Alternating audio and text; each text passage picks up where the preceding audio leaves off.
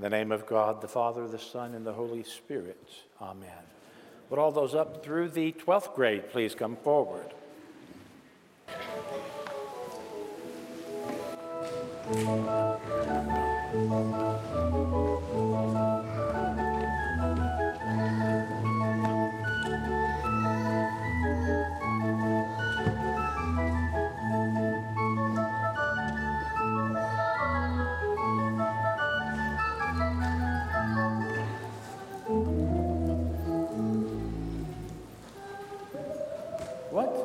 What about me? What about me? Hi. How are y'all? How's everybody? Have you ever been in one of those, no, I'm not going to do that today. You ever been in one of those dark caves or cavern with a group of people? Like in San Antonio, New Braunfels area? And you go down into the cave, kind of on a trail of rocks. And it's damp. And it's cool, but not too cool, kind of humid. And you're walking down, and they have the lights, on. They've created a path, and they've put some lights up and all that. So you get down really far in the cavern, and you don't see the door, the cave door anymore. And then they say, "Now watch this." And so they turn out the lights, and you can't see a thing. You can't see your hand. You can't see anything around you. You can feel, of course, but you can't see anything. And then they turn the lights back on. Or one time I did that, and someone turned one little flashlight on, and the whole place lit up. Total darkness, and one little flashlight made the whole place light up. Wow. And I think that teaches us a lesson with the gospel reading today. It talks about the light of Christ. And then Christ gives us himself, right? We are in Christ and Christ is in us. And so that light shines through us when we share the Lord with others, when we do a kind act in the name of Jesus, when we talk about Jesus to others, that light shines. You might not be aware of this at your young ages, but we have a lot of wonderful things in this world, but there's a lot of darkness in this world too. A lot of darkness in this world because people, ever since Adam and Eve, people have been disobedient to God, and it just spreads and darkness spreads. But the light of Jesus shines in the middle of that darkness, and he wants us to shine that light. You are a little light. Did you know that? Everything you do and everything you say is the light of Jesus, if you're doing it in Jesus' name. Did you know that? Huh? Did? Well, that's what I want to encourage you to do. In this sometimes dark world where you see people just miserable and angry and all kinds of people hate each other, talk about Jesus. Show the light. Let the light of Jesus shine through you, because remember in the cave, that one little light, just a little light from one of you can shine. Just a little. Even a matchstick in a dark cave will shine the whole cave. And imagine what the light of Jesus does. Oh, way greater than a matchstick, way greater than a flashlight, greater than the sun is the light of Jesus. Yes? Did you forget? Here it is. I got it. Huh? There it is. There it is. Oh, see this little hand right here? That can be that little. Huh? Okay. All right. That's good. Well, y'all be the light of Jesus. Okay. All right. You be the light of Jesus. Thank y'all for coming up. Thank you for coming up. We'll listen to Father Larry now.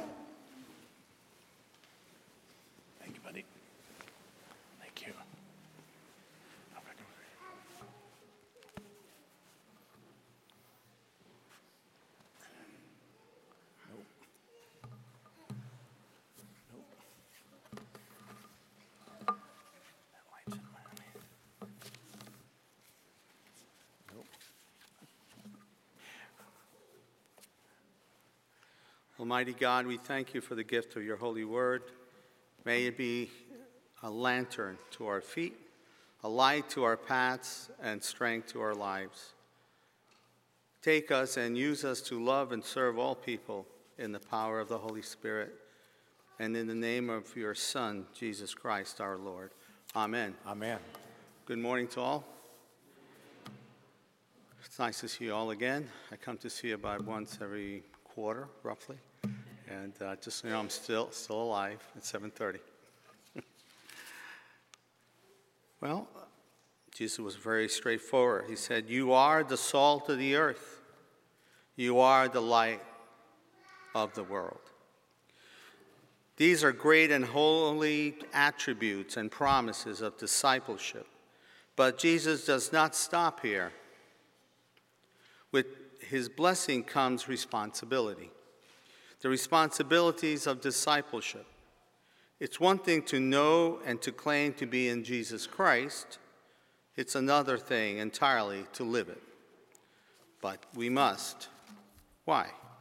Well, for the sake of the kingdom of heaven coming to pass here and now, and not just in the future. Why does Jesus use this image of salt and light to make his point?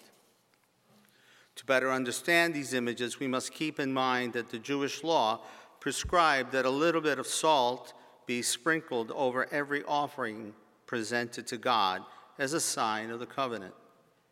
Also, light for Israel was a symbol of messianic revelation, triumph over the darkness of paganism.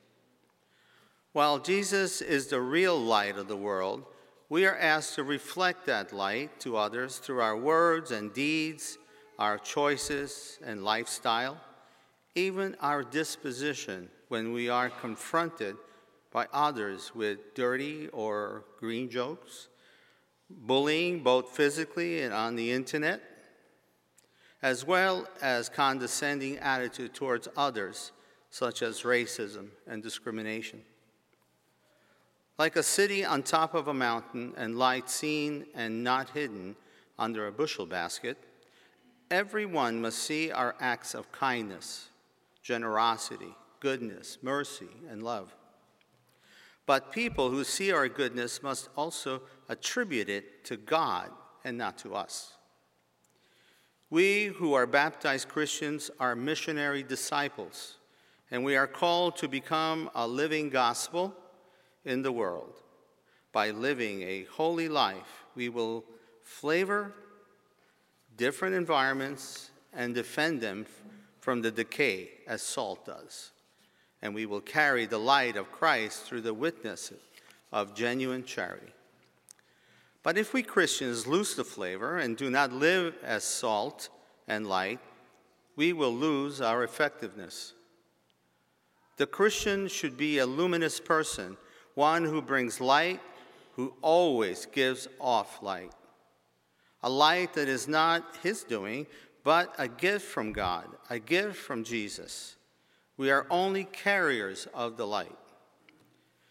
If a Christian extinguishes this light, his life has no meaning. He is a Christian by name only. Who were these disciples who Jesus called the salt of the earth and the light of the world? They were fishermen, simple people. But Jesus sees them with God's eye, and his assertion can be understood precisely because of the Beatitudes we heard last week. He wishes to say, if you are poor in spirit, if you are meek, if you are pure of heart, if you are merciful, you will be the salt of the earth and the light of the world. To learn is to put knowledge in action. The crowds and disciples have learned about who they are by hearing the Beatitudes. Now they need to know what difference this makes to their lives. Knowledge without action can be an impediment to the implementation of the kingdom of heaven. Or better yet, it is knowledge without a purpose. All too often, this is what our sermons sound like, our churches sound like, our discipleships sound like.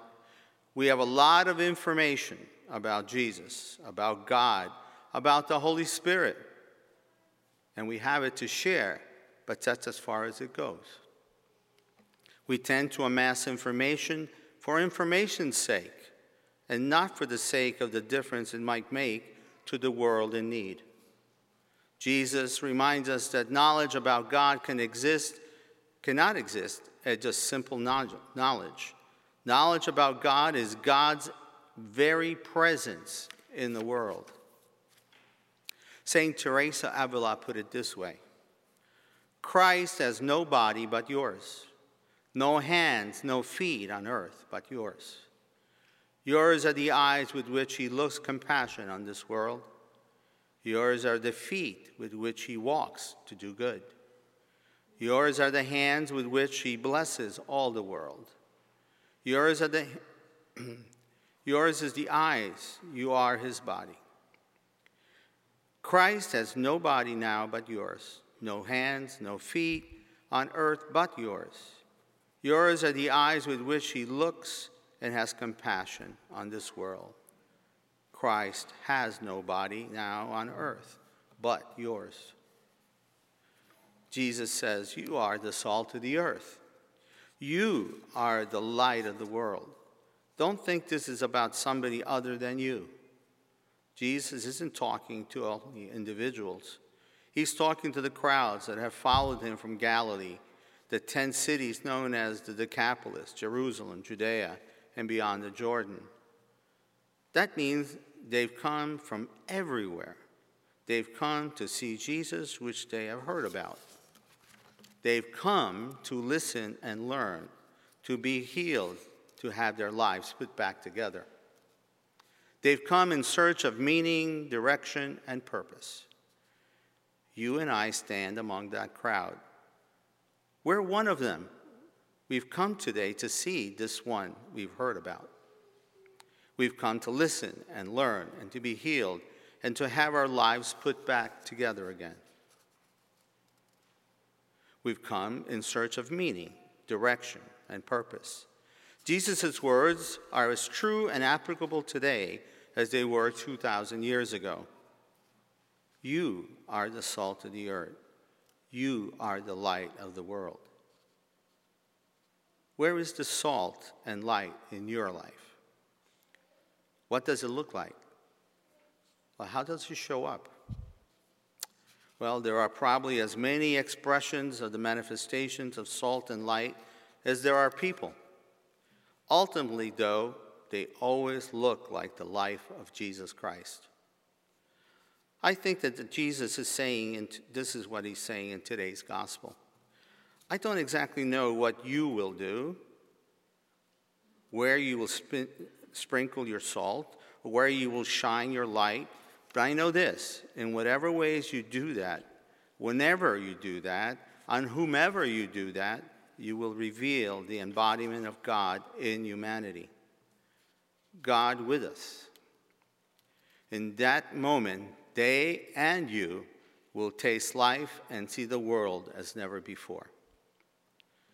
St. Francis de Sales, a Franciscan, said that lay spirituality is a universal call to holiness for all of the faithful, based on our baptismal vocation, which results in an apostolic outlook towards the world around us. Every baptized Christian is called to a life of holiness. While there certainly is wisdom and technique involved in evangelization, one profound aspect of our saltiness in this world is our personal holiness in our daily life. Jesus' second metaphor is echoed in Psalm 112, the response. The just man is a light in darkness to the upright. Each one of us is called to be the light of the world. Unbelief is a kind of darkness which is illuminated by the light of faith. Jesus' metaphor emphasizes that it is impossible to imagine the light of faith as something which is deliberately hidden. Like a city on a hill, it cannot be hidden even if desired to be. Jesus admonishes us, "Let your light shine before others, so that they may see your good works and give glory to your Father in heaven." Again, this is not about going out and doing something unnatural to make ourselves light up. It should be the natural light of Christ within us, irresistibly shining.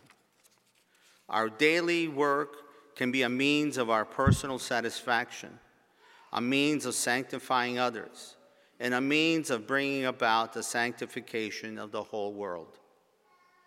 Imagine the transformation that will occur in our own world if we came to realize that the light of Christ shines in every aspect of our life. There are no corners or separate rooms which the light does not touch. What if we said tomorrow, "Thank God it's Monday. Lord, let your light shine in my life today."